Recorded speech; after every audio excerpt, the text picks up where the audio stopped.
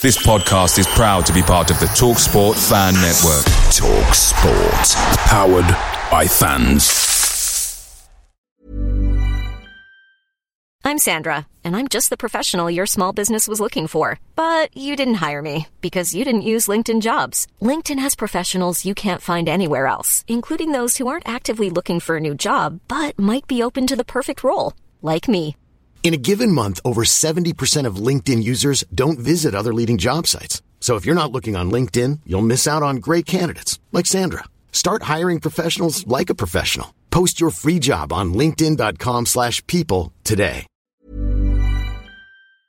The TalkSport Fan Network is proudly supported by McDelivery, bringing you the food you love. McDelivery brings a top-tier lineup of food right to your door. No matter the result, you'll always be winning with McDelivery. Order now on the McDonald's app and you'll get rewards points delivered too. So that ordering today means some tasty rewards for tomorrow. Only via app at participating restaurants. 18 plus. Rewards registration required. Points only on menu items. Delivery fee and terms apply. See mcdonalds.com.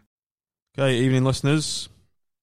What you're about to listen to is a recording of a podcast we did with Tim, myself, Matt/Mitch and Sean. We recorded this not long after the wretched European Super League plans had been announced.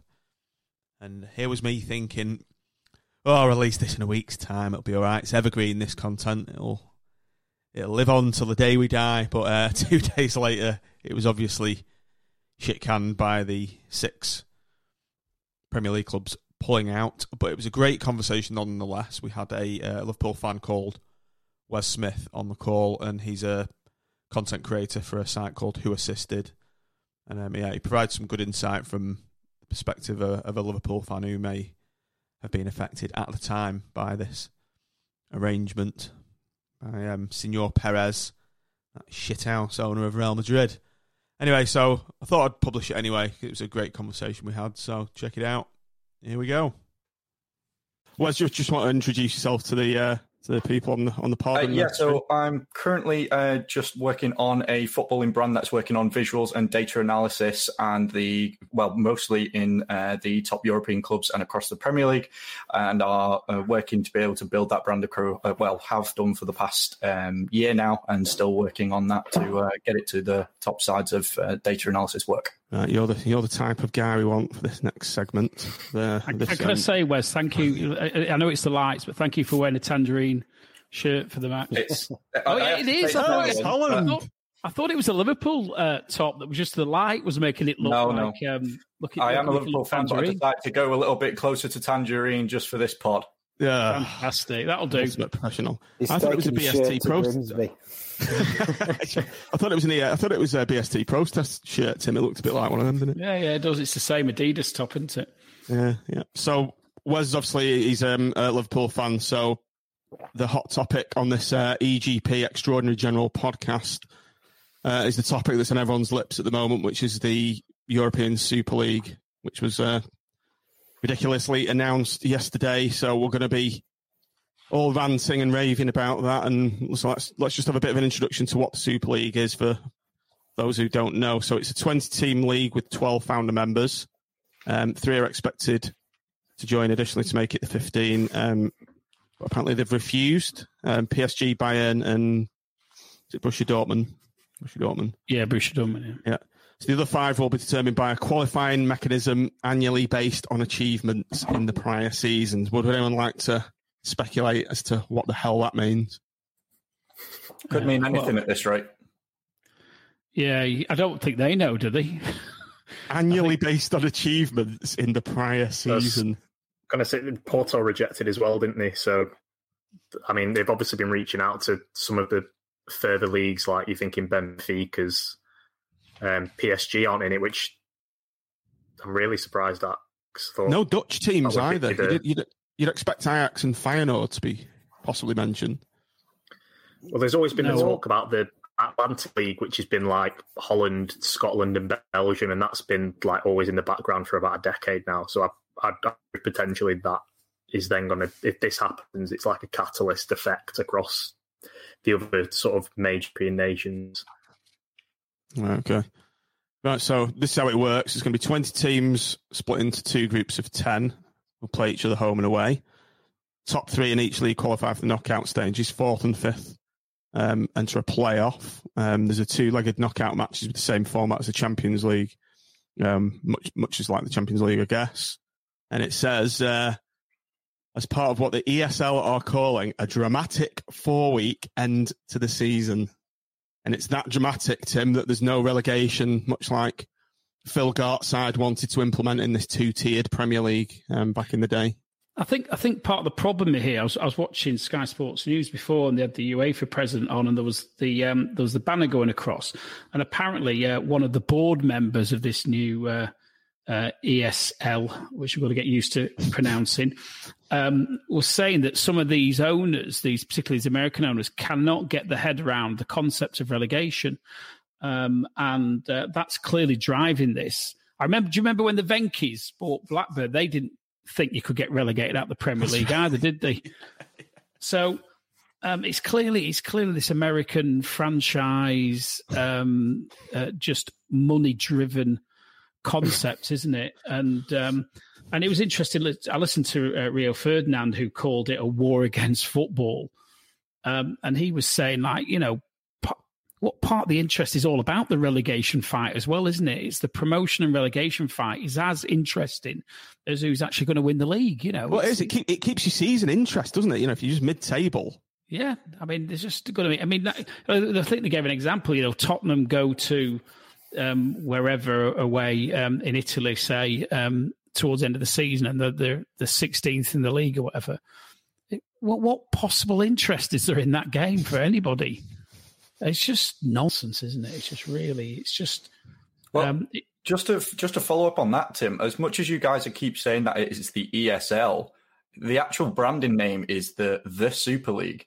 So the actual aspect of where you can see this going, and of course we know that the aspect of money in football has corrupted it from the last 15 years, and no one's surprised on the aspect of businessmen being at the top of it to run their clubs like a business and using the assets within them businesses, players, staff, the actual marketing of the club to create what I think they've done. It is not clever marketing, because I think I could have came up with a better name than the Super League myself. But the aspect of it is going to be worldwide. So what is stopping, just because there isn't a European, what's stopping this being Al Hilal or Inter Miami in the next few years, but not even being in their own host stadiums? We've seen Tyson Fury versus AJ proposed for Arab. We saw AJ fight in Saudi Arabia. So what's stopping us seeing Manchester United versus Inter Milan, or Manchester United versus Al Hilal, or Liverpool versus City in the Asian market, in Australia or elsewhere? And I mean, coming from a Liverpool fan's perspective, I mean, we the whole deal for Takumi Minamino is an ironic factor is we've only ever started him in midday games, and that it was early kickoffs essentially. And that is because it's easier for the Asian market to be able to view him. And the £7.25 million release clause was essentially a gateway into the Asian market. So it's never going to be. It's reading between the lines of everything that they're doing here. As much as the ESL is easy to be able to say, this Super League is going to be worldwide before we know it. Wes, I'm just going to jump. Sorry, Matt, 2 seconds. You come in just after this. I'm just going to jump to this because it's pertinent to what you've just said there, Wes. So Dan Rohn sent this tweet out today. According to a source, some of those involved in the ESL called traditional supporters of clubs legacy fans, while they're more focused on the fans of the future who want superstar names. So, and I noticed this guy in the reply, I don't know him, Andy Jolly, he put, it's the untapped Asian markets they're interested in. Who cares about a share of 50 million, a share of a 50 million English fan base, and there's 2 billion Asians waiting to pay a stream for a game and buy a shirt, and those teams can guarantee 1/15 of the pot. Now, that absolutely nailed it for me, and it just mirrors what you just said, was. Yeah, I mean, going on to that is just like many people across even the English game now even focus on the Premier League just as a small factor. I mean, there is an aspect of it being one set of billionaires and another set of billionaires, and you're picking one of the two between Premier League, UEFA, or the European Super League. I mean, I'm not justifying one's doing a good job, one's not. One's doing one a lot worse, but we won't. We will carry on with that in a second. But in regards to this, it's taking everything away from the aspects of people don't realise that it's not just the English market who watch it.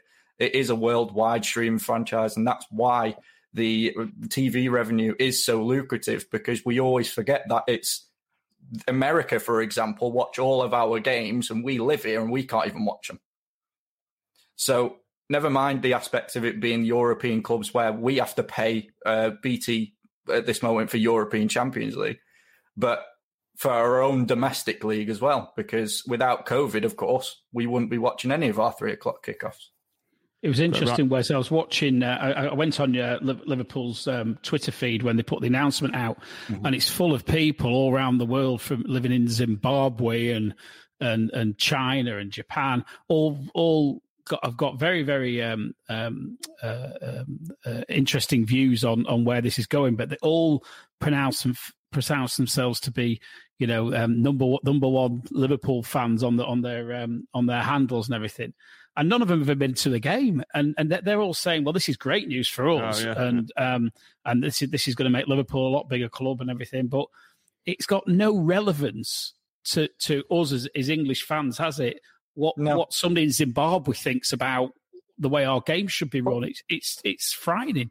Well, in regards to that, I mean, as you say, their term of legacy fans is only taking into consideration people who actually natively go to the games. And going back, say, the last 15 years, for example, and the progression of football across that time, it's the club's mentality has been able to be trying to get from people from around the other parts of the country, other parts of the world to that game. Now what they're doing is distributing it out to them. So instead of it being the complete opposite way, you're taking the consideration of the English fans away. Now, in reference, let's go back to the reference of even Blackpool themselves, who've taken the club back from horrific owners and and now you're happy with the project. I'm not saying that there hasn't been money invested there. It's been well invested, but that money that you've invested there has gone to other clubs down the league to keep staff, players, clubs alive and keep livelihoods in like still together. And if that's what they're trying to do here, that just takes everything away from how we enjoy football and the soul of what it is, the integrity. It's gone. For the announcement of it and it being okay for everyone else outside the domestic leagues, or even the domestic fans themselves, the integrity is gone just with the announcement, never mind of them going forward with it. Yep. Matt, we were having a joke, weren't we, about the timing of the announcement, which was officially announced at 11:20 to midnight last night. Like as if no one had noticed, because they're doing it late in the day and everyone's gone to bed.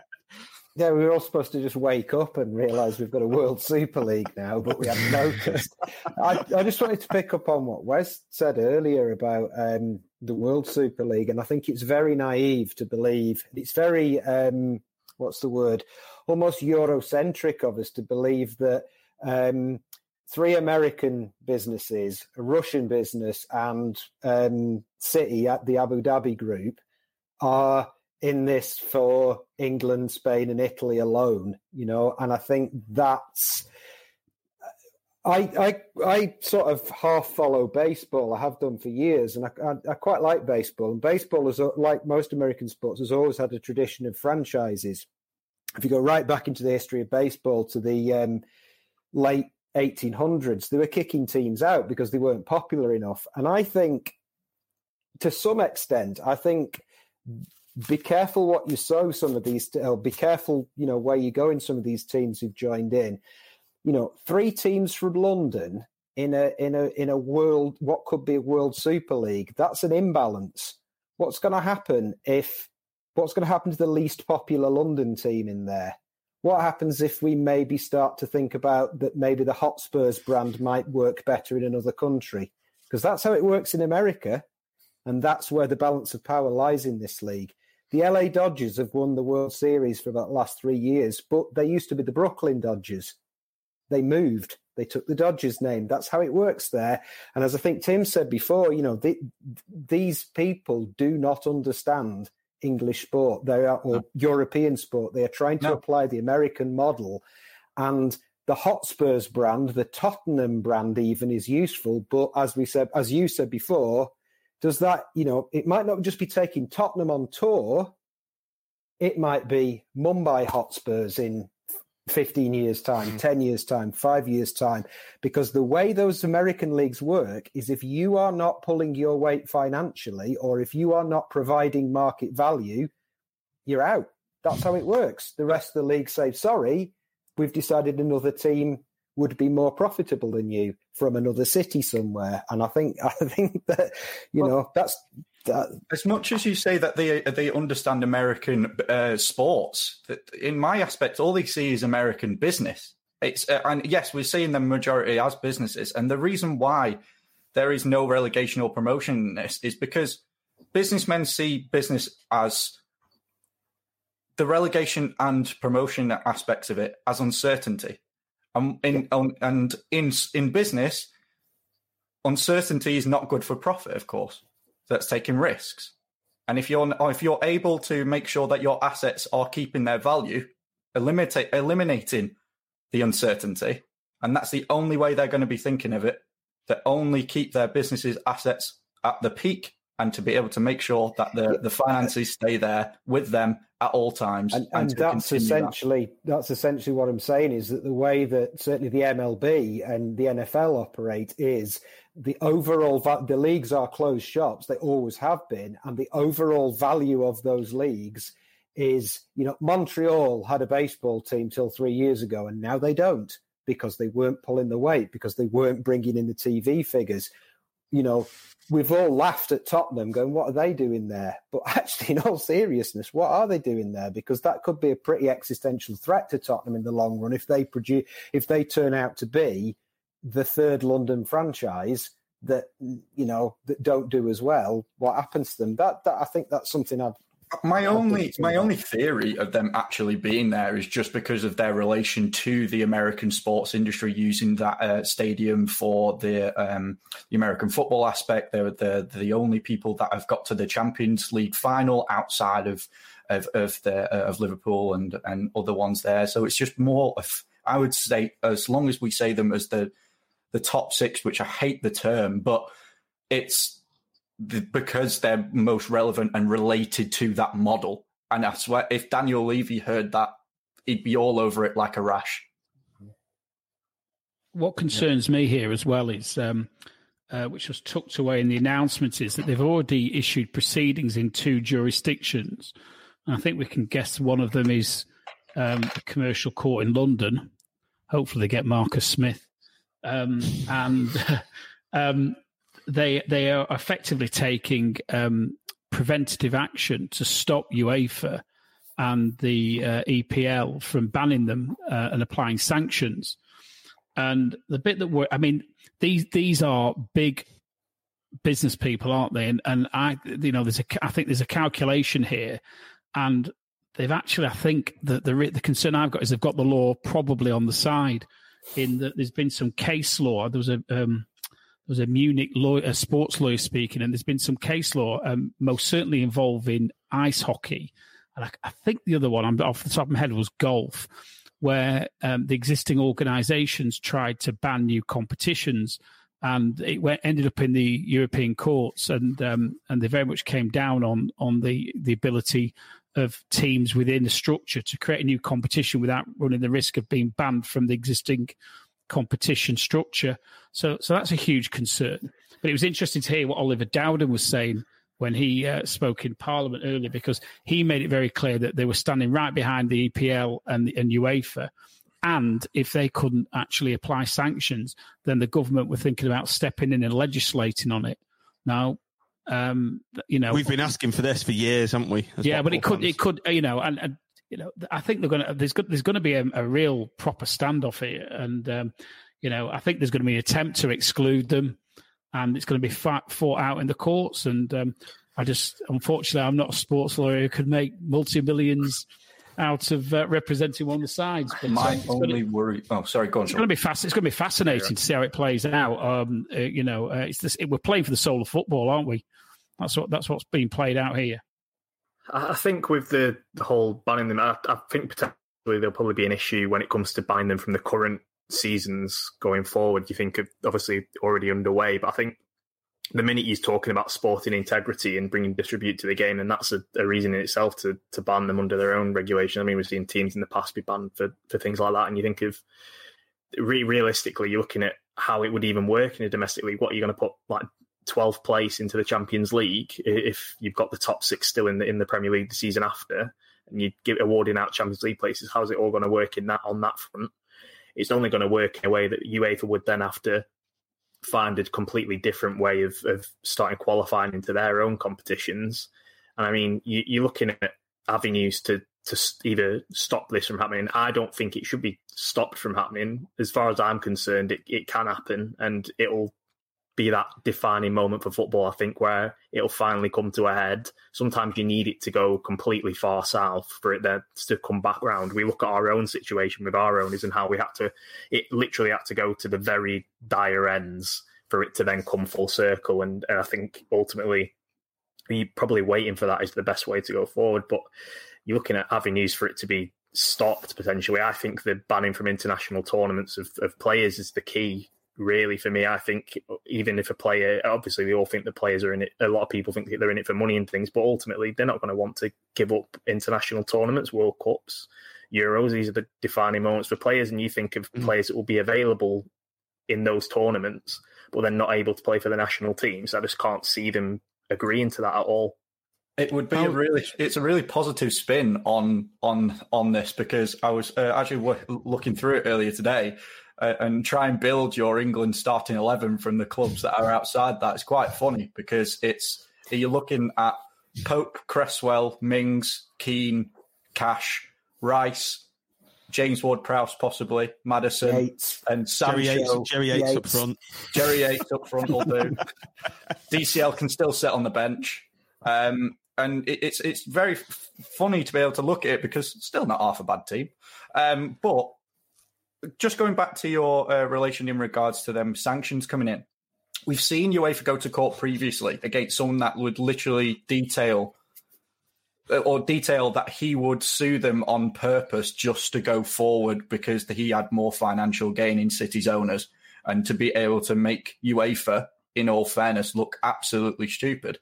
And if we're looking at a band of people who have collectively come together to create a Super League who includes the Manchester City owner, then I don't think that many situations where this comes out where UEFA or Premier League come on top here, because we all know, unfortunately, in these kind of situations, money does talk, and they definitely have all of it here.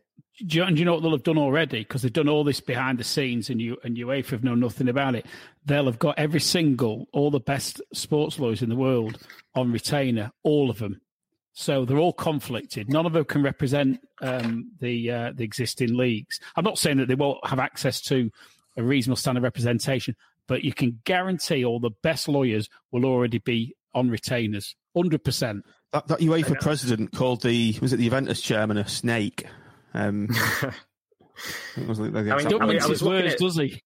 That criticism from UEFA has been quite strong and quite vehement. But if you're looking at FIFA, I would argue that their criticism in the past day or so has been a lot less than it has been the months prior, when it was starting to come about that this could be a possibility. And I'm wondering if they already have kind of wilted in a sense. I think that if you look at the people that are running UEFA, they're slightly better than they have been throughout the history of the game, really, compared to FIFA. Have still very much got the same old heads that they've had throughout all of the scandals. And I think perhaps FIFA are probably going to fall by the wayside, and it's going to be up to UEFA to be the ones that are sort of standing against this.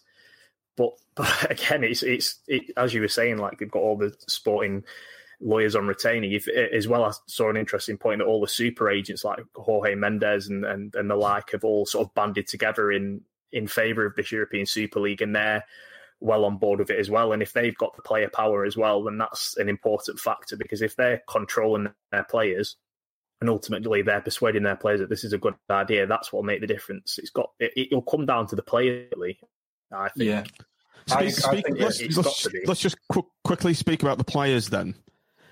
I kind of feel, much as it pains me to say I feel sorry for someone that earns £100,000 a week, I kind of feel sorry for them because they're in the middle of all this, aren't they? And they're going to be the visible targets for fans to vent at, because the owners have just chucked a hand grenade into a room and walked off and just left the managers and the players to deal with it. We've seen almost this exact situation in cricket, though, haven't we? Because in cricket in the last 10 years, we've had all the franchise cricket, IPL and so on. And at first, people said, the players won't go. They won't give up playing test cricket. And now what happens, and don't be cricket fans, but what happens every summer, half the England team are off playing here, there and everywhere, turning up, 10 minutes before a test match because they've been in India up until the last minute. And certainly it's not completely analogous in cricket because the players weren't as well rewarded as they are in football already, but it hasn't been that many players have turned their back on franchise cricket or, I think Sean, you said that players might, turn down the chance not to play. In the 50s, I was listening to something today, saying in the 50s, there was a couple of English players who were in and around the England squad who went to play in a league in Colombia. And one of them was one of the England centre-backs, and he lost his place in the World Cup in 1950, I think, the America World Cup, or 1954, whichever one it was. And I don't know. I don't know that the players are going to be our saviour in this, because... Do you think any will come out? Do you think any managers will come out, or do you think a player will come out and speak out? Does anyone think that's going to happen? I just think it's PR-wise for players these days. You think of the social media influence and how important that is in terms of their branding, and players are becoming more like brands these days, especially the top players. And you're thinking PR-wise that the majority of their fans are going to be against it or for it. But the more you think about it, like we were mentioning before, the majority of people that are interacting with these players is people from the Asian markets, people from the American markets, and these are the people that take an interest in that side of things. And the more you actually think into it, then potentially, we always like to think that players hold things in high regard, but we're lower league fans generally, and that's kind of more of a real prospect and a real possibility, because they are almost, they're not in this stratosphere of they're not even real human beings because they're in the Premier League and they're earning all this money. We see it on that day-to-day basis, but I think when it comes to the top stars, they'll sign up. But I think it's that middle ground of player. You're thinking of like your Declan Rices, you're thinking of like your Harry Winkses and these type of players, all these players that make up these teams. Are they going to be the ones? That's why I'm thinking the top players will probably go with it, but it's these middle ground players that are kind of on the precipice of both. Where are they going to sort of lie? Because it's very easy to go one way or the other, and they're going to have to make that decision. It does depend on complete personal interest. I think, I don't know, as I say, majority of top football now, of course, because there is that elitist difference between the fan and the player. It does come down even lower leagues sometimes, but you can still see Jerry Yates walking about Blackpool probably with a pint in his hand by the looks of it. But when it comes to the elitists, there's such a gap that it is cold. And I just feel like we are going to see what some players, and yes, whether they're run by certain agents or not, whether their interests lie solely on the aspects of money, because they will be paid more in the Super League because wages will be astronomical. I assume that there'll be more lucrative contracts, much like the speculative one around Neymar and his hotels every time he scores, etc. But they will be more common in them aspects, or it's going to be down to the players who desire to play for their country, desire to play for their club in aspects. And if they're a local boy, for example, then I don't think they would ever move to that, because they're homebound. They know what it means. And any football player who goes to a game or has been to a game or supported that club in the stadium would be against that. And I don't see in any way, shape or form otherwise. Okay, Chris, let's just... sorry, go on. Sorry, I was just going to say with the point about the local players and stuff, I'm thinking of players that we've had that affinity with in recent times. I'm thinking of Kieran Tierney, like boyhood club, everything was great. He's this saviour of the club.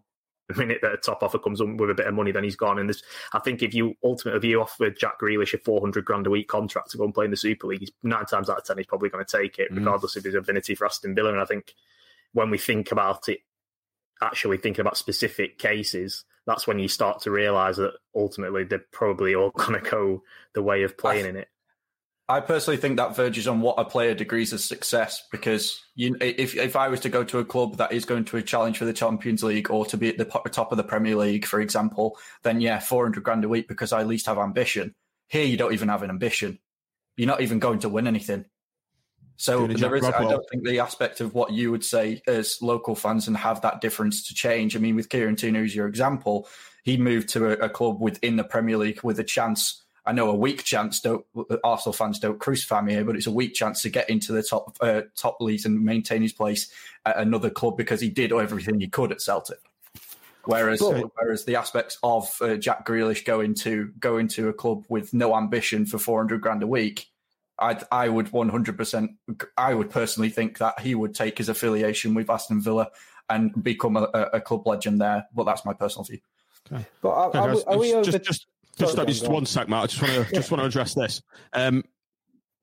So, Wes, I don't know if you know about this, but as Blackpool fans, we had this campaign called "Not a Penny More" campaign, where we starved the club of funds, and we didn't go to any home games for a good 4 years, and bar 600 or 700 selfish bastards, that stadium was empty for home games for nigh on 4 years, and it made a big statement.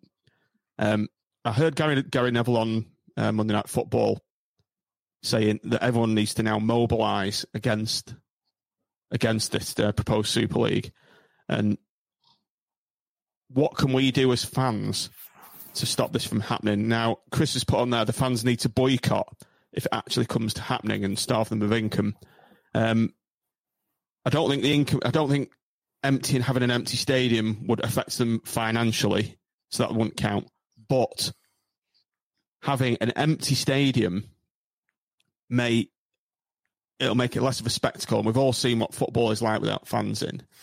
Correct. So can you ever see that happening? Can you see United or Liverpool? Can you see their fans mobilising and creating picket lines, I guess, stadiums, stopping people from going in? For me, that's the only way this could be stopped, via fan power.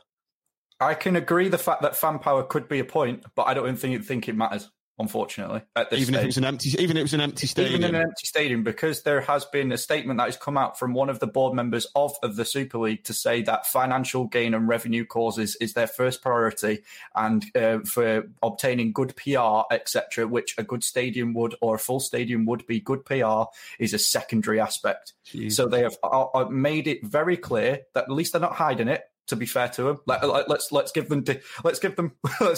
At least they're not hiding the fact that they're doing it for financial gain and doing it for themselves. They have made it very clear the fact that financial power is everything. That's the case. And unfortunately, yes, you say empty stadiums may not be good for the English market and everything else like that. But in the grand scheme of things, we are a small island, and their aim is way bigger than us. And listen, they've had 12 months of empty stadiums, and it's not affected the revenue streams for the real big boys, is it? If anything, the TV's been prepared to pay more, and so we are. The biggest concern in all this is this reference to legacy fans that you touched on before, John. That just shows complete contempt for everything that we like about football and what makes it the game that we all are so passionate about.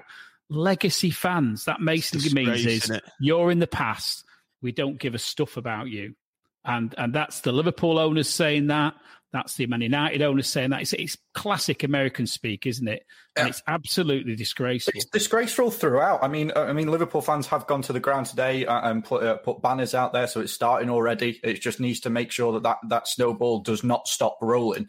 But even if it does carry on, the grand scheme of things is unfortunate. I just don't think that the fan power will be enough to push them that far. I mean, the one massive turning point, well, not turning point, I suppose, but one notable aspect of that statement that was released by every club is the fact on Manchester City's and Liverpool's statements out going about the Super League, not one was from their actual owner admitting anything to do with the aspect. Who was quoted on there? The vice chairman, which was Joel Glazer, which was an opposite fans football owner, which is not only a disgrace to the fans, who we understand what the club is actually aspect for, but you're going against your own integrity as a club and what you've built.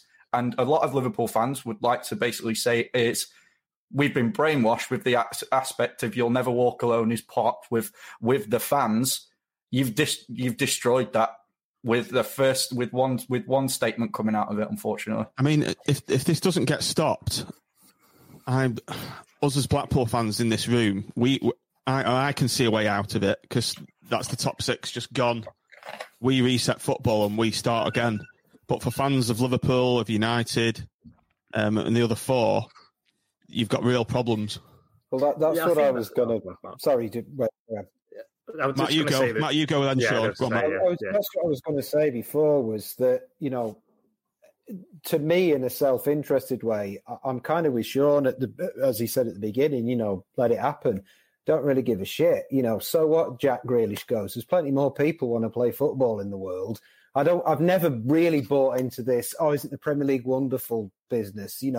I sort of fell in love with football in the mid-late 80s, and I loved football despite the fact that it didn't have all these global stars. I love football despite the fact you didn't have all the shite that you got from Sky when it started with the dancing people and fireworks and all that. I just like football, and I'm not really that arsed. There's only 12, 15 teams. They can only have so many players. And in fact, for everything other than the fact that the actual fans of these clubs, it's disgraceful.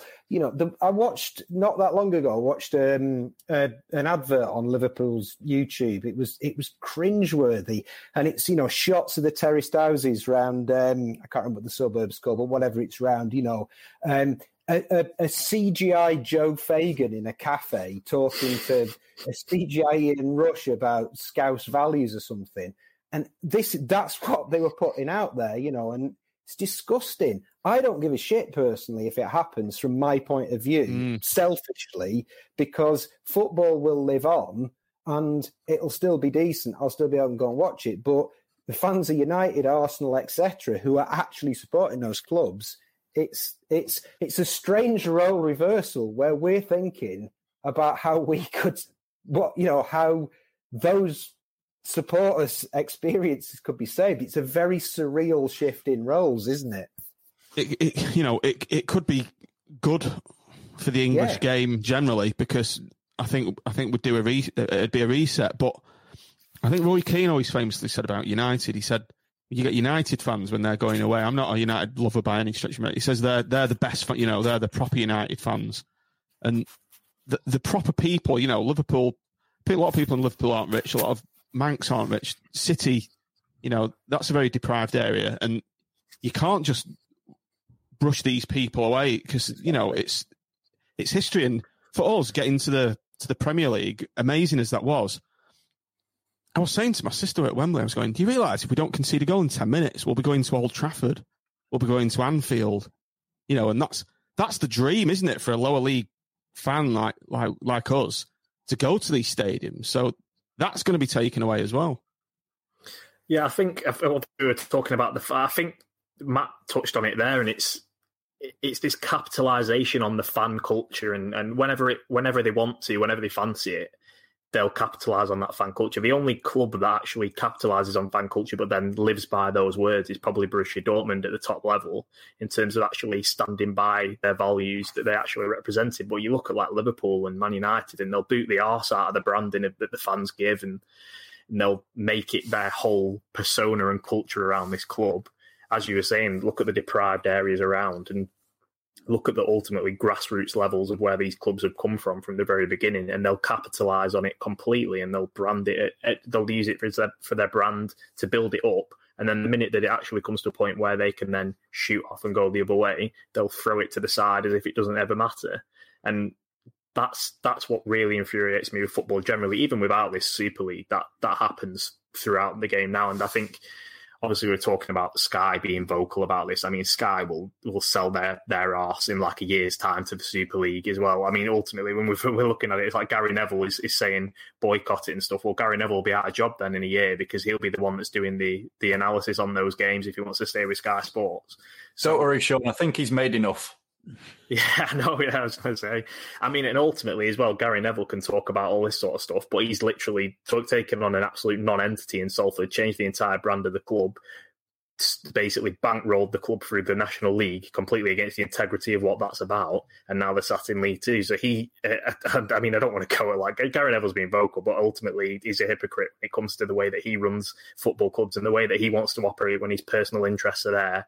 And I think that's the point. The personal interest always comes first, and the head of Sky Sports will suddenly change his tune when the money comes calling, and everyone else will do the same. And that's why I don't listen to much that anyone has to say, and that's why I'm firmly of the view that go off and do it, because I could not give a shit about I've never given a shit about the Premier League for about a year and a half now, probably 2 years, even more potentially, because they're just dead rubber games. The only time I see the Premier League now is when I go to report on Burnley, and you look at where we're going with it. I could not care less, because it's that reboot. I just think it needs the structure needs the reboot, and if this is the ultimate stupidity that finally turns people's backs on top level football in the world, then so be it. If this is what has to happen, so be it, because ultimately the vast majority of clubs in this game are going to benefit out of this.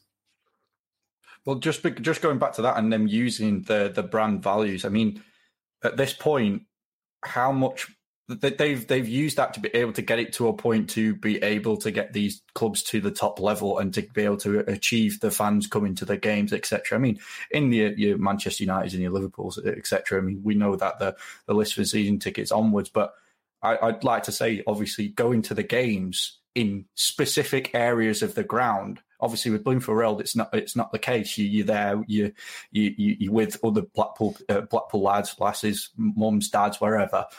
But there's specific areas of every ground in the top six now where it's people that you'll never ever see in that area. They're doing it as a Liverpool trip out or a Manchester United trip out, and the branding to the local people is not actually to the local people, though, is it? It emphasised the fact that they're looking like they care about their club and they're being empathetic. They're not doing it for the aspect. Why do they need to brand? Why do they need to market to players, people that are already going to go? There's literally no aspect of it.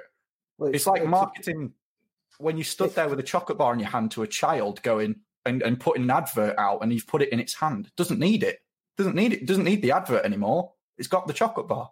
It's the same aspect for them at all. It's just to make sure that the empathetic look of the club brings in the interest of others. And that's the only reason. And we've now got to the point where, as you've rightly said, every single one of you, they've swooped that aside for complete and utter financial gain for the aspect of world and not the communities anywhere around.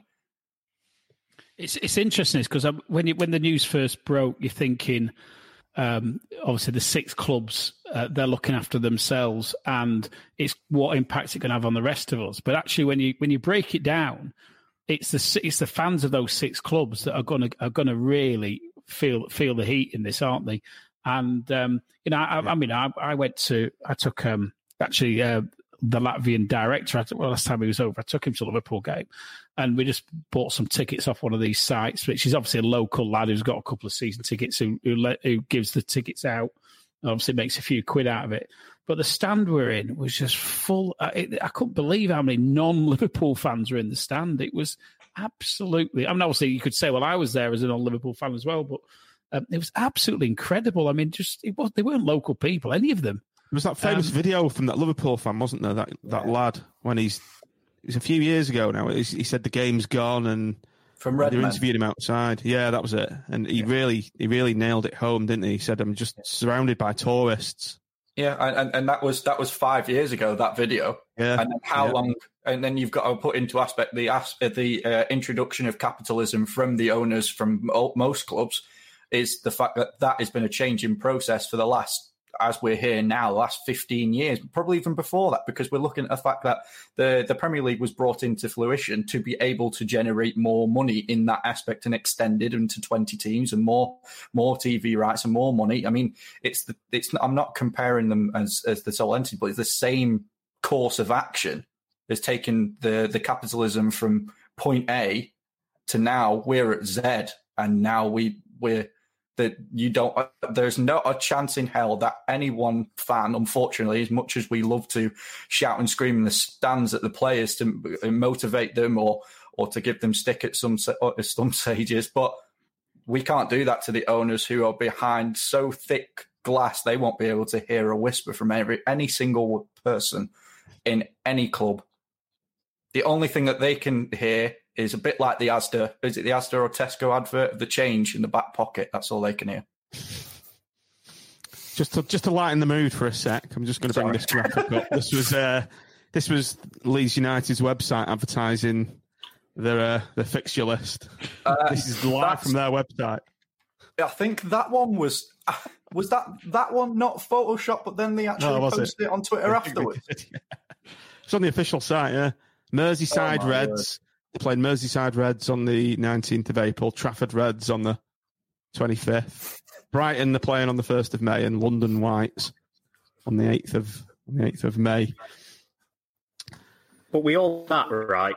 If Leeds were the Leeds of 20 years ago when they were at the top of the league, be all over it. They'd be all over it, selling their arse as well. So it's like that's why I keep coming back to the point. Is it's quite they're quite happy to do all this and get the fans on side and capitalise on the fans' views. But if they were up there, they'd be doing the exact same. Exactly. I mean, it's so counterintuitive because what's stopping this? No one's given any kind of fruition to understand of how big this can go, and what's stopping the clubs that do go to, say, for example, the top six are removed, and then we go to a domestic league again, or it's revamped or anything else like that.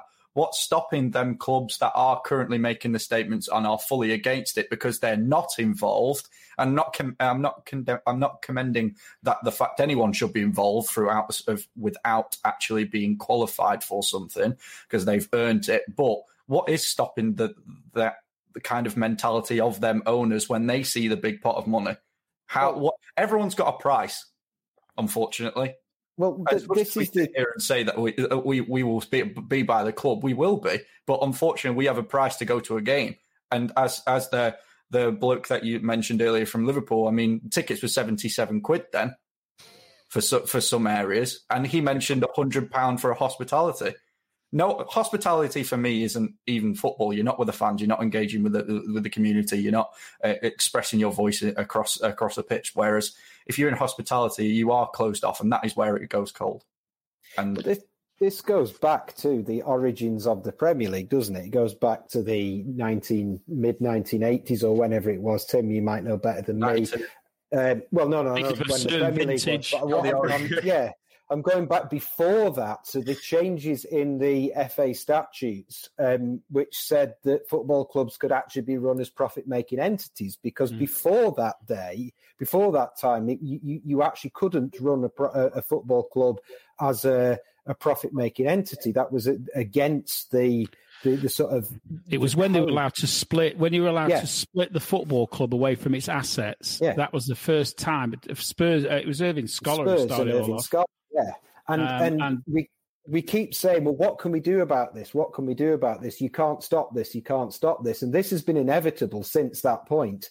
And, a certain part of me is like, Sean said it before, Sky, Premier League, that unless we actually get to some kind of situation where there is actually controls on use or limits on using football. You know, people say, well, football's a business, but actually until the relatively recent past, it wasn't a business like any other. You know, that's the relatively recent past when we're talking about Spurs and Irving Scholar and floating on the stock market and separating your businesses.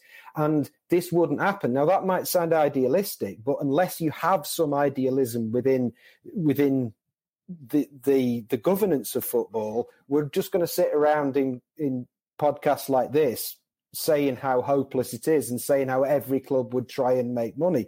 So that's the bottom line, isn't it? We need better governance in football. There's going to be parallel. We fought a long time to get our club back, and we were very fortunate in the end that we had a Latvian minority shareholder who they stabbed in the back, and he was able to take them to court and effectively got a judgment that was then enforced and removed them, because a lot of us were facing a very difficult situation where we were genuinely concerned we'd never get back to watch our football club.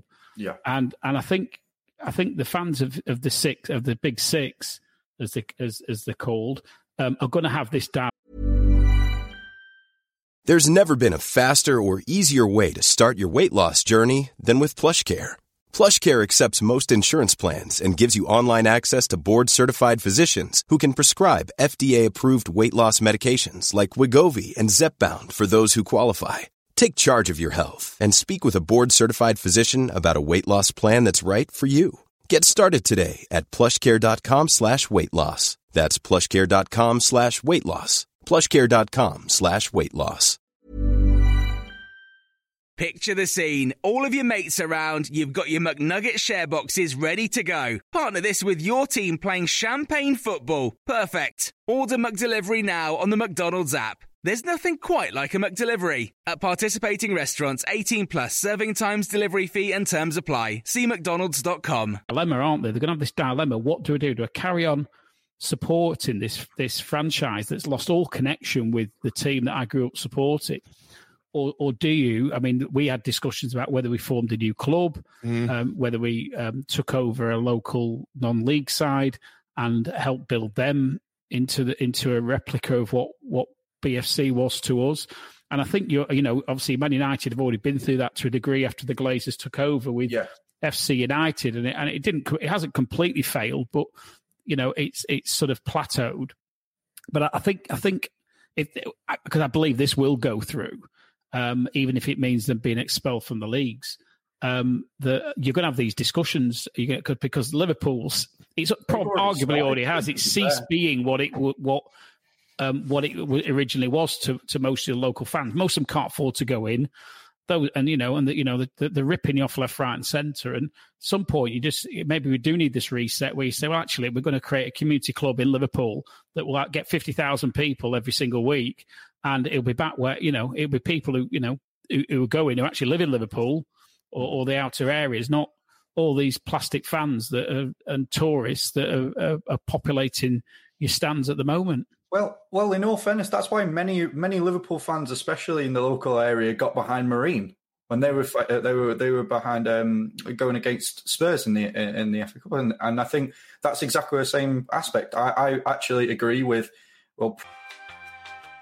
Time for a quick break in proceedings to say, if you're enjoying this content and want to say thanks for the pods, please consider joining our Patreon supporter programme. Starting from the price of a pint per month, Patreon allows you to contribute towards our production costs, gear upgrades, and our drinks tab at The Dog. Your support will ultimately make the show bigger, better, and like eating a tin of prunes, more regular. You'll also get extra stuff in return, like all the podcasts before general release, backstage access to us and our guests, exclusive Patreon-only shows, and other random bits and pieces. So head on over to patreon.com/SeasidersPod to find out more and hopefully sign up. Pretty much everyone's moral standpoint, especially, is, yes, take the chance. Go and make that cycle to be able to either, first of all, back something that you actually care about, because otherwise, if you don't care about a club in football, then why are you supporting them, for one? If you don't care about it, you've got no emotional investment. Or, in some aspects, if many people who are fans across the UK are fans because their dads were fans or their granddad was a fan. They're not fans because they go to them every week. There's many United fans, Liverpool fans in general, that I know that do not go to the games, have not been to a game, but would still validly have their opinion on this, yet never been stood inside Anfield or Old Trafford. Now, if you've got the aspect of being able to support a local team and the footballing pyramid as a whole, given the fact it's struggling as it is, we're losing clubs left, right and centre, people are losing their jobs. Arsenal furloughed their own mascot, but are happy to go and play, be able to play in a pay-or-play league that they have no right being there in general, other than their history. It doesn't make sense. If you're a moral fan of football in general, I think you can give yourself the credit to detach yourself from something that is no longer have feelings and has no longer attachment to you. Do you think there'd be an appetite for that, Wes, amongst the Liverpool supporter base?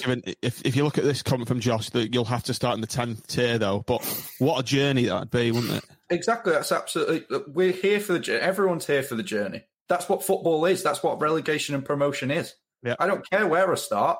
We'd still have 10,000 fans possible, if possible. Not even at our ground, stood around. No one cares. They're there to watch the team. They're there to watch. I went to FC United a couple of times.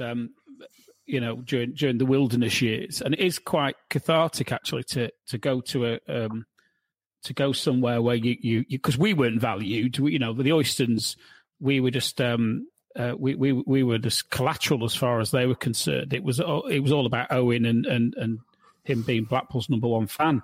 And he didn't give a stuff that there was only 700 in there. He wasn't bothered.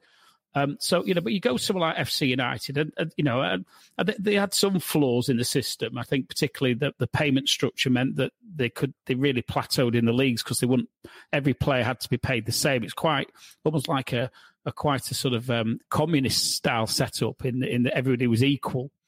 Everybody could take a go at doing the tannoy. Just put your name down and do it. But they had some fantastic ideas. The way they approached the setup of the bars was fantastic because it was all fan led, and it was a very, very interesting experiment. And when you go and see something like that, you can see how it brings the community. You get back to that sort of community focus that I think has been completely lost in the Premier League. It hasn't been completely lost further down the pyramid. Obviously, Dean we had on before from Rochdale. Ourselves at Blackpool, we're working with the community. I know, to be fair, Liverpool, I know the Spirit of Shankly do some great stuff with the community as well. But, us and the owners are very, very much still at Blackpool working on the same page. And you've got owners now, like we used to have, that are on the same page as you. And that's going to be there's going to be a lot of soul searching, I think, in the coming weeks and coming months from any fan of one of these six clubs. Majority of the teams within that top six or big six bracket, I can't stand saying either, but it is the aspect of none of them have the same related views. There's no unity. There's no unity within them. Take Leicester, for example. Outside of that, they've built something that is tremendous. Again, off the back of a miracle, don't get me wrong, but you still got to capitalise on that. They've lost their owner. They have a brilliant owner. They've invested well. They've used the tools at their availability. They've invested that in new training facilities, and they're sat in Champions League places because they've worked themselves up. And now we're sat here, and a lot of people are back them. You don't see many people that are Leicester fans outside of that, do you?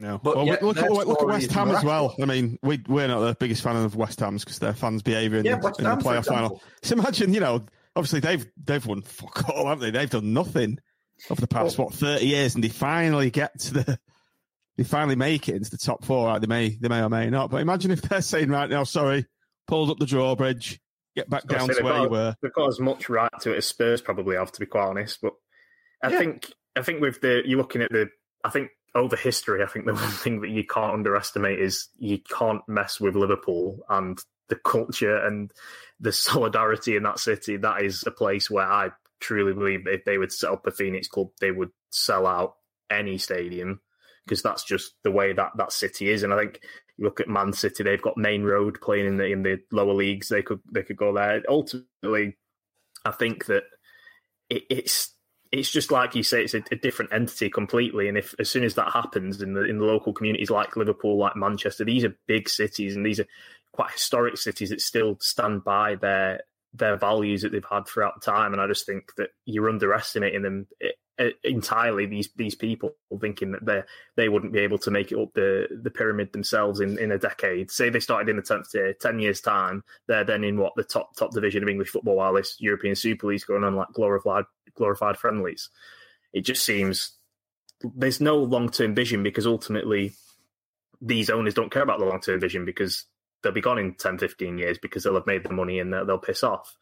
So that's where the divide is. Obviously, this isn't a club decision. It's an owner's decision, because he's only there. He's a temporary custodian, and he's taking that club as a temporary custodian, making all that money, and then buggering off, and then going, well, as soon as it starts to fall apart, they'll leg it.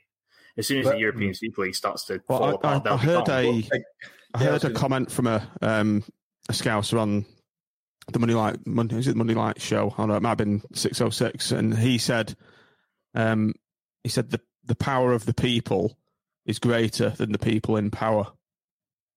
And I think that ties in from what you've just said, Sean. This was from a Scouser, and he was relating that to the supporters of Liverpool. And you'd like to think that if the push did come to the shove, that they'd turn their back on it and they'd go off and do their own thing. And that's the only way out I can see, unless there's some legal way out of this. Yeah, gridlock the stadiums. You can do all sorts. I mean, we talked about this. I've got the perfect solution. You can set up a people's club, and then you can play at Goodison when Everton go to the stadium at the Dock. That's sorted. That's fixed. Done. But it's Liverpool's original home as well. Is it? No, other way around. Other way around. Oh, the other way around. Everton had Anfield first, and then they upped it, and Liverpool took over. I agree with you. I agree with your statement there. Definitely, like you would have the aspect of having them clubs around. As Sean said, I mean, there's many capacity clubs within the UK. I mean, for example, we look at Newcastle's related takeover not too long ago that was stopped through unholy reasons due to the Premier League. But if they were in a situation, they're not in a greatest situation anyway, but they're still at the top and peak of Premier League aspect. They have a massive fan control that if something was as drastic as they were in this situation, I think the aspects of Wolverhampton, Newcastle, Leeds, Liverpool, and Manchester have that kind of city unity across their particular clubs. And if they were to be threatened to an emotional detachment franchise that is actually worth nothing to them in any way, shape, or form other than for the top dogs to make money, then I don't respect any fan that stays there in any way, shape. I don't. Because you guys wouldn't, and you support your club every day, going to them because you actually go to the games. I made a joke on Twitter that, not that, I wasn't particularly active. I just didn't go to games and wandered around, compared to particularly Tim, the commitment that people put into the battle. But I made a joke on Twitter that we could offer workshops, for about £50 an hour to all these supporters groups about how to cope with it. How to protest, how to boycott. Well, I was joking to my mate. My mate is a Liverpool fan at work, and I was saying, well, I should offer you counselling on when you reach that point where you can no longer you can no longer reconcile what your club is doing, or what the owners of your club are doing, with your desire to support them. This is what it feels like, and it was quite odd, because we are one of the few sets of fans who've gone through that. I'd say we're the only set of fans that have done it. We're the only set of fans in this country that has done it. Yeah, we took it to the nth degree, whereas we wouldn't buy our away tickets from the ground because Blackpool got 50p commission. We wouldn't buy anything off anybody who was a sponsor at Blackpool, and effectively that, as a result, Blackpool lost all its sponsors. Do you remember when shirts, didn't you? Yeah, we had that. Wasn't that done by 6 Stars? It was done by Lee, wasn't it? Yeah, it was Lee's idea, and then BST. Yeah, Lee Moulton. Yeah, and then BST ran with it, and we ended up outselling the proper shirts probably about 10-1. and it actually became almost like a figure of ridicule to wear the Blackpool home shirt because they became known as mushrooms. Time for a quick break in proceedings to say if you're enjoying this content and want to say thanks for the pods, please consider joining our Patreon supporter programme. Starting from the price of a pint per month, Patreon allows you to contribute towards our production costs, gear upgrades, and our drinks tab at the Dog. Your support will ultimately make the show bigger, better, and like eating a tin of prunes, more regular. You'll also get extra stuff in return, like all the podcasts before general release, backstage access to us and our guests, exclusive Patreon-only shows, and other random bits and pieces. So head on over to patreon.com/SeasidersPod to find out more and hopefully sign up. And it still is now, isn't it? And we had this striped shirt, that this pinstripe shirt that just was reviled by most of the fan base, just simply because you were buying off. It was obvious you were buying off the club, and it was a very very strange time when you look back at it now compared with the situation we have. But we basically stood toe to toe for the owners for 4 years, and I think Liverpool, Man United, and the three London clubs and City are all going to have to do this. They're going to have to battle for the soul of the clubs, and I think I'd like to think that the rest of English football will get behind them as well. But I just have a horrible feeling, whatever we do, whatever happens, this is going through. Yeah, I think it's, even though just with the announcement alone, it has already started, because as soon as that announcement came up and the sole goal of what this was going to go with and what it can expand to, you've already just washed away everything that club stands for in most areas. It doesn't stand for the people, doesn't stand for the fans that go there. It only stands for the fact that you want to do commercial revenue elsewhere across the world. It doesn't take into consideration the staff. It doesn't take into consideration the livelihoods and the history of what their dads, granddads, grandmothers have been through watching in that club. And essentially, with this statement, especially as you've mentioned, with legacy fans, you're not appropriate anymore. You're a legacy. You have to stand and be fucking legacy fan. You have to be sit there and take a leaf out of your book, and it may not be 4 years, it may be longer, or you turn your back on that aspect and take a moral standpoint. It's as long as it takes, isn't it? As long as it takes. I'll tell you what, if you want to fund, this, just get some T-shirts with Legacy Fan in different colours. They would fly out, wouldn't they? If you want to fund this campaign, I'm logging off now. I'm making them. The new PPE. Yeah. Right, we've not really followed any of the notes, Tim, have we? It's just covered most of it as we've gone through it. Good points, wasn't it, at the end? I mean, for me, that thing at the end about good points, the key possible good point from this ties into everything we've talked about is, and it's not probably good for Wes and his club, but if we do lose the 6, then we're going to see the Premier League TV rights deflated. If the Premier League TV rights are deflated, then one of the core problems of English football at the moment is it's beyond the cost of English people. We've seen, even at our level, we've seen Wigan having to cast far and wide to get an owner. We've seen, Bolton go through all sorts of ownership travails. We've seen clubs on markets for months and months and months, years at a time, because nobody wants to touch the game. At the top level, you've seen Newcastle priced to a point where there's only a state can basically buy them.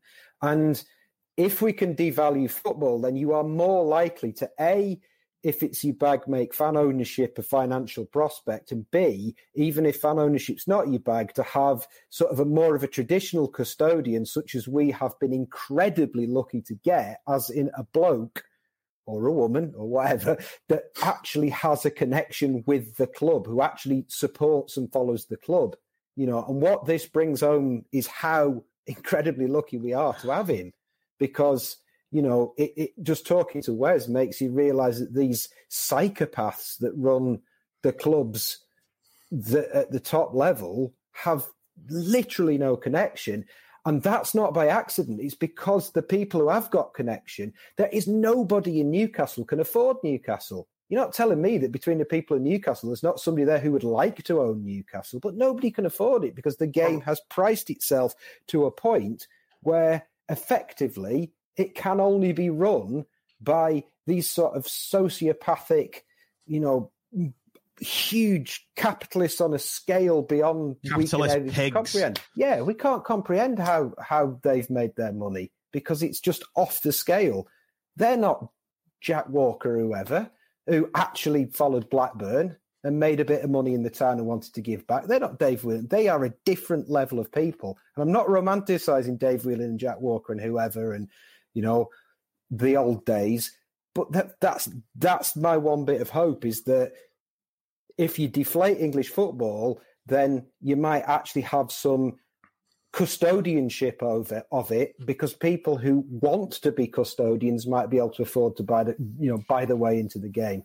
It depends how immediate that impact is, though, because that would have to be watered through so much because of the spending that goes on, the current structures of most clubs that actually don't make profit as it is. And if you're deflating the money from the top that trickles down, then if anything, the process for majority of clubs who are already in debt will take longer and longer and longer. And unfortunately, it becomes a painstaking situation for every club within the 4 tiers or below.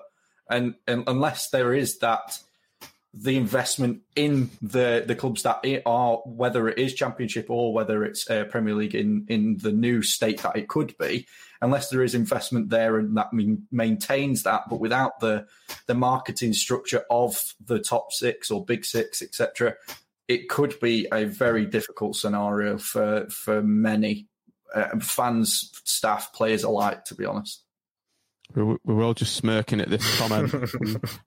I bet none of these US businessmen has ever broke their leg in a cup final like Dave Whelan. He nearly killed me once. Dave Whelan broke the leg? What do you mean? I was once, right, because I lived in Wigan for part of my youth, and I was once riding my bike, had my lights on and everything like a good cyclist, and a Bentley went past me about 90 miles an hour, and I had to dive off into a hedge. And when I got up, it was Whelan's Bentley, and he was on his way he used to own a place called Wrightington Country Club, which is just near one of the Wigan junctions. So I've never held truck with Dave Whelan. It sounds like I might not have been here. Had he been about a yard to the right, he'd have got me. Sounds like a scene from a Frank Spencer movie. Were you shaking your fist at him as you were? It really was, yeah. It really was.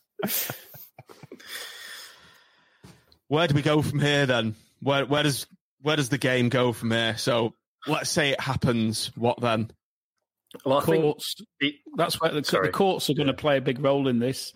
And I think also, I think the Germans will stay out of it because of the rule of 51. I just don't see their fans carrying this over the line for either of Bayern or Dortmund to go and join. I'll probably go over to Dortmund, stay there for a bit, to be honest. I think I went quite a bit during the boycott years. When I was there, to be honest, as much as I'm kind of being a hypocrite in the aspect of people going to clubs outside of the domestic league and going to understand what that culture's like. But I was there for that aspect, and it does just seem more unified. And and that you just get that by walking in the stadium. You might not even know about the 50+1. You just understand the fact that they're valued. It's a very strange experience. And of course, to understand that they're maintaining that. I mean, as Sean said at the beginning of all of this, I'm very surprised at PSG's standpoint in this. I'm very surprised at that. But I mean, I'm happily surprised that they're taking that kind of moral high ground. And again, with Germany, I hope that is the case. Maybe they're just playing hard to get. Well, possibly. I think it's because they're so close to a Champions League. They're like, we don't want to piss anyone off right now. Let's just try and obtain this, and then we'll join you guys later. Does that sound all right? Yeah. Well, City were the last English club to go in, weren't they, as well? Which I wonder if that was for similar reasons. Because I thought City would have been all in with it, but they were actually the last ones and the most reluctant, apparently, because they're in the semis, aren't they?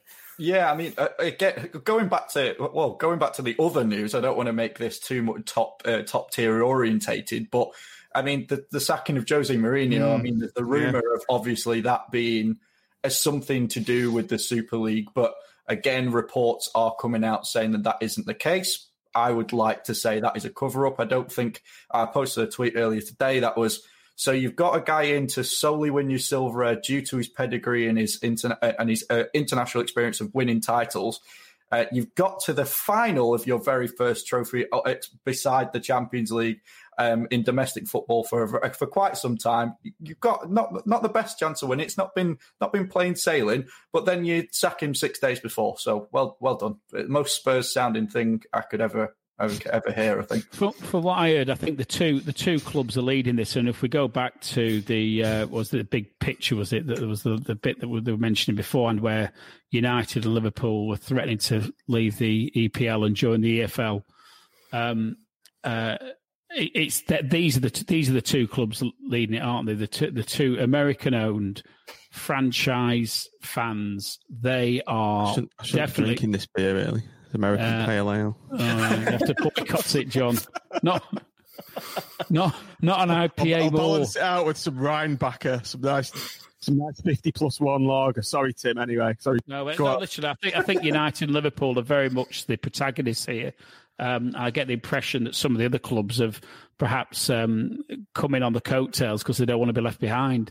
Because, it's like even in Italy, you look at AC's going in it, but Inter aren't. And, you've got Roma and all these other great clubs. And Lazio, Fiorentina. I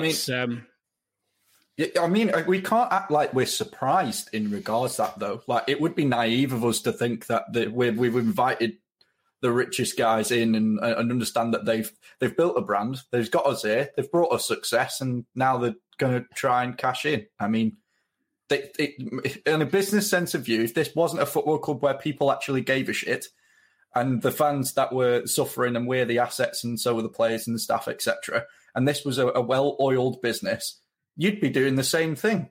Yeah. They say football is a business, not in the same manner, yeah. And I'm not trying to justify it in any way, shape, or form. But that's unfortunately how they view it, because from a purely business, disconnected. From a pure business point of view, right? Never mind football. Yeah.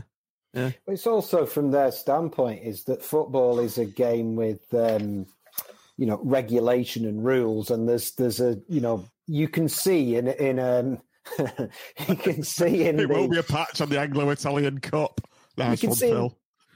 You can see him saying, well, can we do this? Oh, no, it's against the regulations. You can just see the thinking of, okay, well, let's make our own. Well, why don't we make our own rules? Let's make our own competition, These are not people that are used to playing by regulations, are they?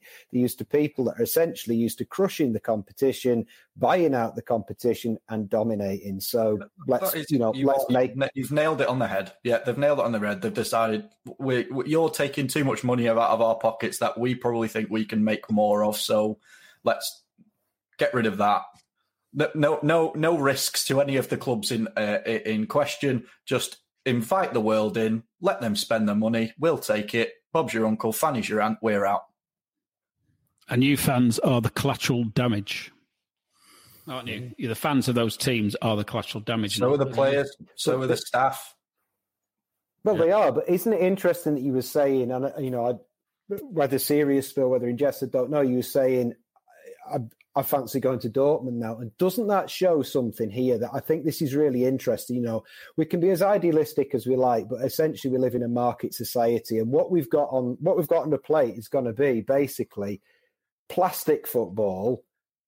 And isn't it really interesting how popular German football is and how a lot of people idealize German football? Isn't it really interesting how, possibly we're going to see plastic football versus genuine football? If these six clubs go, the best possible thing the Premier League, the Football League, the rest of the English League could do is start to get its head around how to market itself as a genuine product. you know, and as atmosphere. I don't buy this thing that kids today only want to watch players and they only see it as a computer game and so on. I don't entirely buy that. If you look at the North Stand at Blackpool, it's full of, you know, not little kids, but it's full of people, 16, 17, 18, 19. My lad doesn't care about football on the telly. He loves going to the game because it's buzzing, because it's loud, because people swear, because it's got something you don't get. They have the realistic aspect, though, of their family members taking them. You're not considering anyone else outside of the aspects of not having either a footballing major family or them being based outside of a local club. Well, that also comes back to the fact that the Premier League clubs have deliberately priced kids out of there. The average age of the Stretford end in 1989 was, I think, it was certainly under 16. It was 15 and there were lots of kids used to go to football on their own. You didn't need to be taken. You'd go on your own because it was, you know, £3 or £4 to get in. Now you can't. The game it's priced itself out. Too expensive, yeah, absolutely. And if English football wanted to fight against this, genuinely, to put up a fight and to survive against this, if it could look at the German model, which we sort of fetishize to a certain extent, it's kind of you know, Tim does.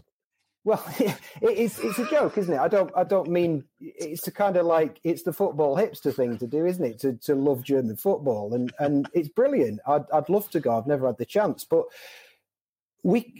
if the big money's gone, well, we've got to do something. And what else are we going to do other than try and create an actual culture and get people in? And again, I'm not trying to wind up a Liverpool fan, but you've got Liverpool who've got the least number of supporters within their own postcode of any Premier League club. I think I'm right in saying.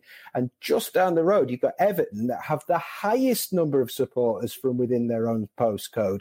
You know, there isn't just one way to run these clubs.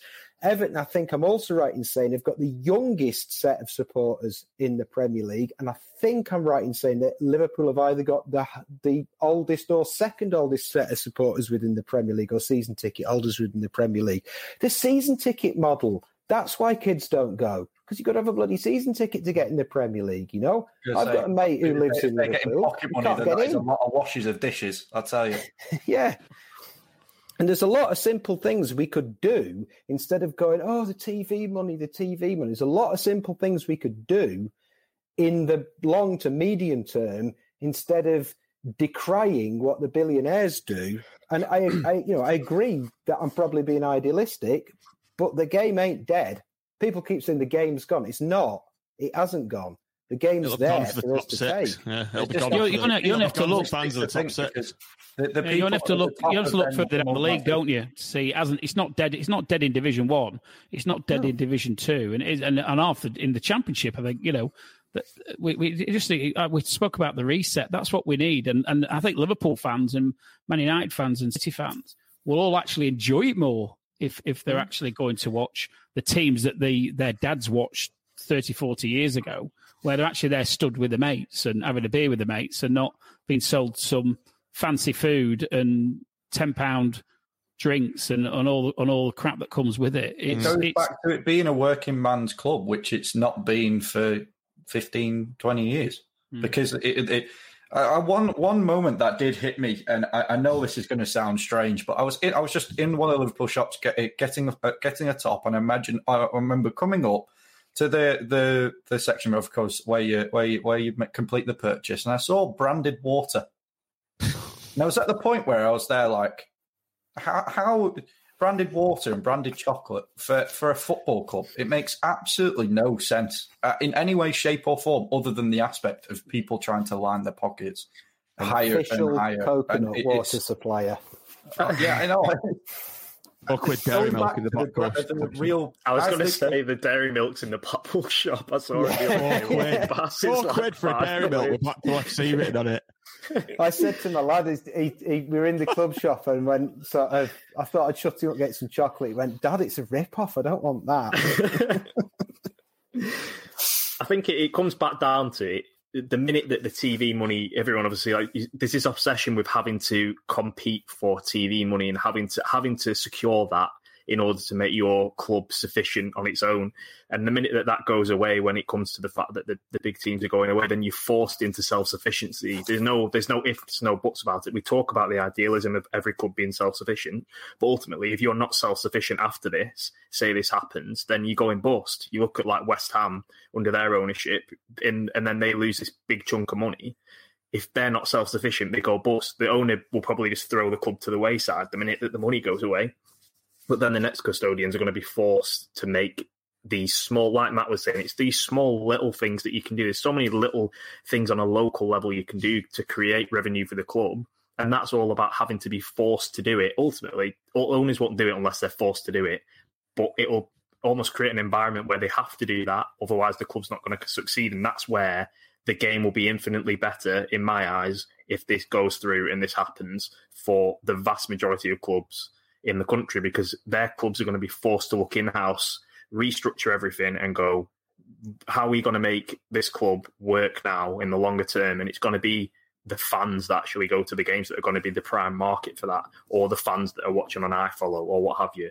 Ultimately, I think it'll be a case that if this does happen, I think the Premier League and the EFL potentially would merge into one sort of divisional structure again. But yeah, it's just about those local solutions but it's a case of you're forced into it. You have to be forced into it to do it, and this will force that through. And with such a great owner as Simon Sadler, we've probably got a good chance of winning it. So bring it on. Bring it on. Good old Super League, good old Americans. Oh, but joking aside, Blackpool would be quite well placed in this day after the day of reckoning. We've got such a good owner.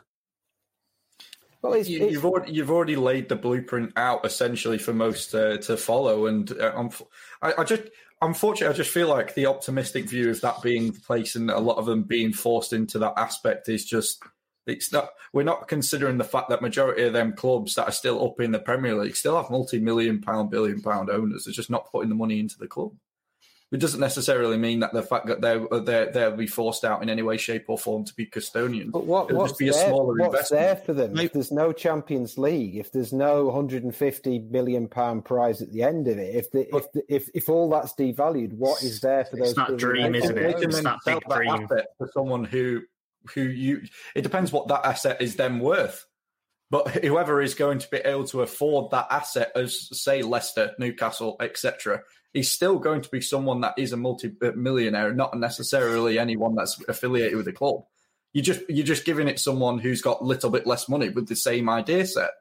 Unfortunately, unless it is with for example, a fan-owned society that have then put the money together to then participate that into the club and to achieve the club as a whole, then you're in a great position to go ahead. And you guys, as you rightly said, I've got ridiculously lucky, but not in any way, shape, or form, because you probably made that luck for fighting so long. So the step in the right direction would probably be, yeah, they get sold off once the money's not there, but it depends on whether the outside viewers that are the target audience for the Super League, do they see emotional investment as something that they could be interested in? Because I'd rather be emotionally invested in Burnley than interested in a soulless Liverpool. I don't know about that one. That's probably too far, to be honest. We've only nearly got a tangerine shirt. Come on, you might as well just come over. Okay, we're at 10 to 11 now, so let's just go around the room before we could be here all night, couldn't we, talking? So let's go around the room individually and let's give our opinions and of where you think this is going to go and where you want it to go. So, Tim, let's start with you. Yeah, well, I think there's a commitment here from these 12 to do what they're going to do, come what may, and those that they persuade to go with them. So I think it is going to happen. I think we're going to end up with a lot of litigation. Somebody asked before where that might be. It's the competition courts, effectively. Competition law will ultimately dictate whether sanctions can be applied. I think government's got to step in, and I think. What can the government do, Tim?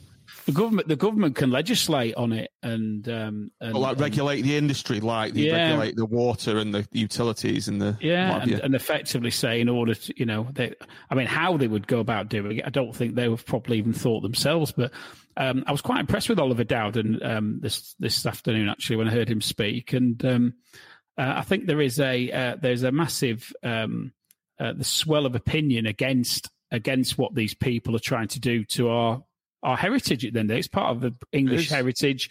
It's part of every European and never mind European. It's the world heritage, and they're trying to rip it away from us for monetary gain. So I think they're going to go, and I'd like to think that the UEFA and the national organisations are going to stand toe to toe and kick them all out. Now that's obviously not going to help Wes and people who support teams like that, but I generally think that's what they've got to do. They've got to say, no, you're not doing this, because you can't have these teams. They're going to have like about 3 or 4 times the amount of money as anybody else in the divisions. The divisions aren't going to be competitive anyway with them in, because at the moment they get about £100 million if they win the Premier League. They're going to be guaranteed £350 million a season just from this competition. Never mind what they get elsewhere. I mean, it's just going to completely distort the game. So even they've got to go. Even more so, yeah. Well, yeah, more than it is already. But they've got to. For me, and I don't say this lightly. They've got to go and they've got to be kicked out of every single league. I've got to stand toe and kick them out, and kick them out sooner rather than later, and say we're not having it, and then see what the fans do. Because I tell you what, I know if Liverpool fans that they won't take it lightly. Someone put in the comments they'll burn the ground down. And it's not beyond the realms of possibilities. It's massive civil unrest. Yeah. Oh, it's huge. The game's never going to be the same after this. Bed, shall I? Say again, mate. Sorry. I'll just get the C4s that I've got stashed out there. Just get them straight to Anfield, shall I? Right, Matt, over to you. What do you think is going to happen, and where do you think this is all going to end up? And where do you want to see it going? Well, Tim nicked what I was going to say when he made the point about the money. I just made a note and he nicked me last point, which was, there is no way that we can sustain, there's no way we can look at our own league and call it competitive or call it sporting if we allow these teams to stay. And if the FA or UEFA don't deal with it, then, the clubs, it's the death of sport if you've got... 350 million plus. What else do I want to see? I think most of all, I want to see the veil come off of football, if that makes sense. I think that there's a lot in this proposal that is an extreme view of what happens anyway. I have long held the view that the way the finances are structured in football is essentially a cartel or a cabal, I'm not sure which is the right word, that, the big clubs have set it up to keep themselves rich, that the clubs that get the Champions League money then do well domestically, so they do get the domestic prize money, so they get back in the Champions League. Then it's actually quite hard to be unsuccessful. It's almost impossible to imagine. And, we're all going, oh, look at Arsenal, they're 9th. They're fucking 9th. That's not a bad season. They're 9th in the top division. And what we're seeing here is an extended version of what already is there. And I think what I would like to see most of all is for all that to just end up going up in smoke, because if the Super League takes the money away from the Premier League, then the Premier League can't be what it has become. And then I think what Sean said, we go back to a position where we might have an overall governing body for the English game. Why the hell we've had 2 governing bodies for the last 30 years, I will never, ever understand. People can say, oh, it's business. I'll never understand we've had 2 governing bodies. I've gone on, but I think that's my answer. Sean, over to you. Where do you think this is all going to end up? Where do you want it to end up? How do you want it to end up? Well, I want it to end up, obviously, similar to Matt. They can go and then it could be an absolute car crash. And then we're sort of sat there laughing, really, in the background, because I always thought that the reset for English football would be IPTV becoming more of a bigger thing, and obviously the first time ever that the TV deal has gone down in value. And I always thought that the Premier League, that was the way it was going to go, and that was how it was going to end. And I was sort of biding my time for that to be the case. But then obviously we're looking now, and if this is going to be the way it has to happen, then it has to happen, and it's been needed for a long, long time now. And we're thinking about what could happen off the back of it, and what I would like to happen off the back of it is, as I said before, merging of the EFL and the Premier League into an English football regulator, having an independent regulator, as obviously BST have campaigned for so long. And that enforcement of self-sufficiency, it's I just feel like there needs to be some sort of ruling where it's that perfect moment, because this is so outlandish what's happened, to be outlandish the opposite way and be really forceful with how you regulate in football, and making it a thing perhaps that you can only, when you're self-sufficient, it has to be at the level that you're investing at. That's the only level you can invest back in or take out of a club, or you can only use certain amounts of money for marketing-wise. And if you are marketing the league for what it is, obviously you see Sky market the Championship as this like perfect division of like anyone can beat anyone, blah, blah, blah. But if you want to market it, we need to market it where the core parts of the game are. And that's where I think the difference will be, is where they're forced to look at the proper market of where football originally came and originally started. And the minute that these owners are forced to look in that direction is when football changes forever. And in a perfectly selfish viewpoint, if 6 teams go, then we're going to get automatically promoted to the Championship, and then we're going to be laughing to the bank because we've got one of the best.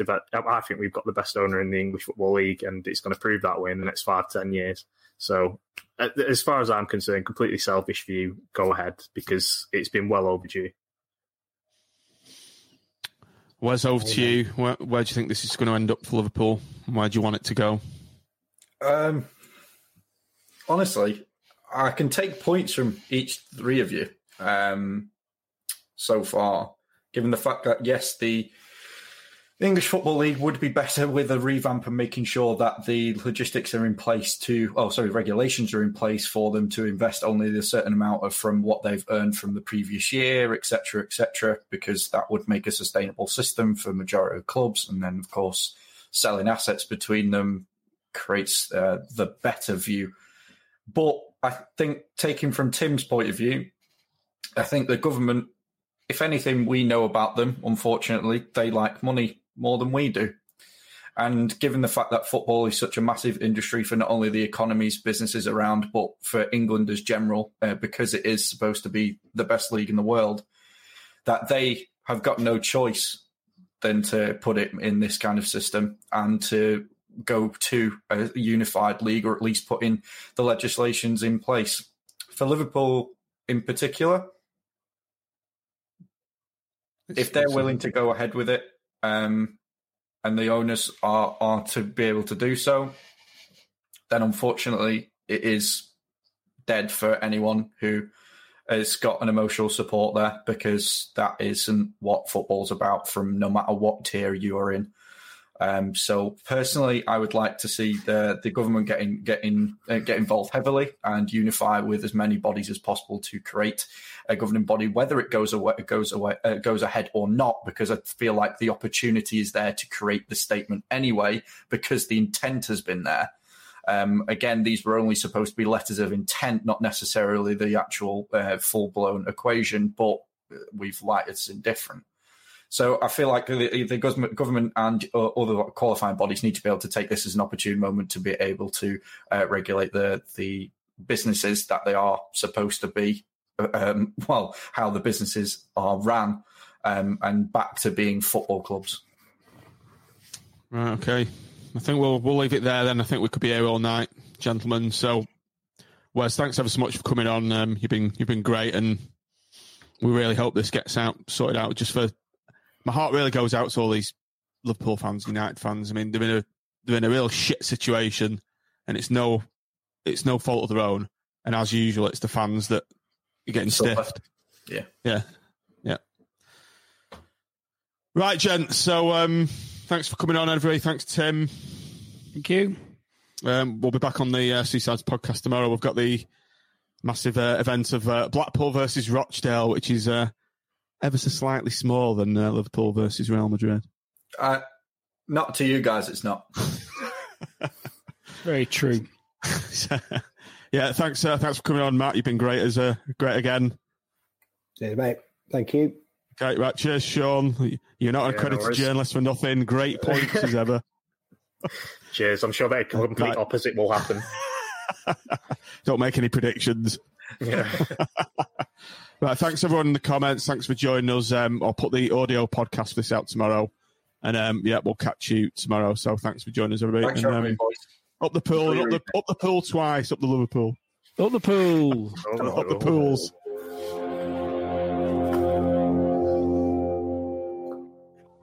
So just before you head off, I'd just like to bring your attention to a Patreon supporter program that we are running.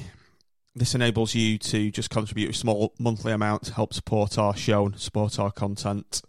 So head over to patreon.com/SeasidersPod. You'll find details of how to sign up. It's about £3.50 per month. Price of a pint, and for that you get a few other bits in return, which is access to our private members WhatsApp group. You'll get some exclusive podcasts, competitions. So we generally run match pass draws for our patrons and just other random bits and pieces as they come in. And we are going to be running an extra time podcast, which is going to be an exclusive podcast just for patrons. So if you want to sign up, patreon.com/SeasidersPod. It'd be great to have you on board. Thanks for listening. Away days are great, but there's nothing quite like playing at home. The same goes for McDonald's. Maximise your home ground advantage with McDelivery. Order now on the McDonald's app. At participating restaurants, 18 plus serving times, delivery fee and terms apply. See mcdonalds.com. Here's a cool fact. A crocodile can't stick out its tongue. Another cool fact, you can get short-term health insurance for a month or just under a year in some states. United Healthcare short-term insurance plans are designed for people who are between jobs, coming off their parents' plan, or turning a side hustle into a full-time gig. Underwritten by Golden Rule Insurance Company, they offer flexible, budget-friendly coverage with access to a nationwide network of doctors and hospitals. Get more cool facts about United Healthcare short-term plans at uh1.com. This podcast is proud to be part of the TalkSport Fan Network. TalkSport. Powered by fans.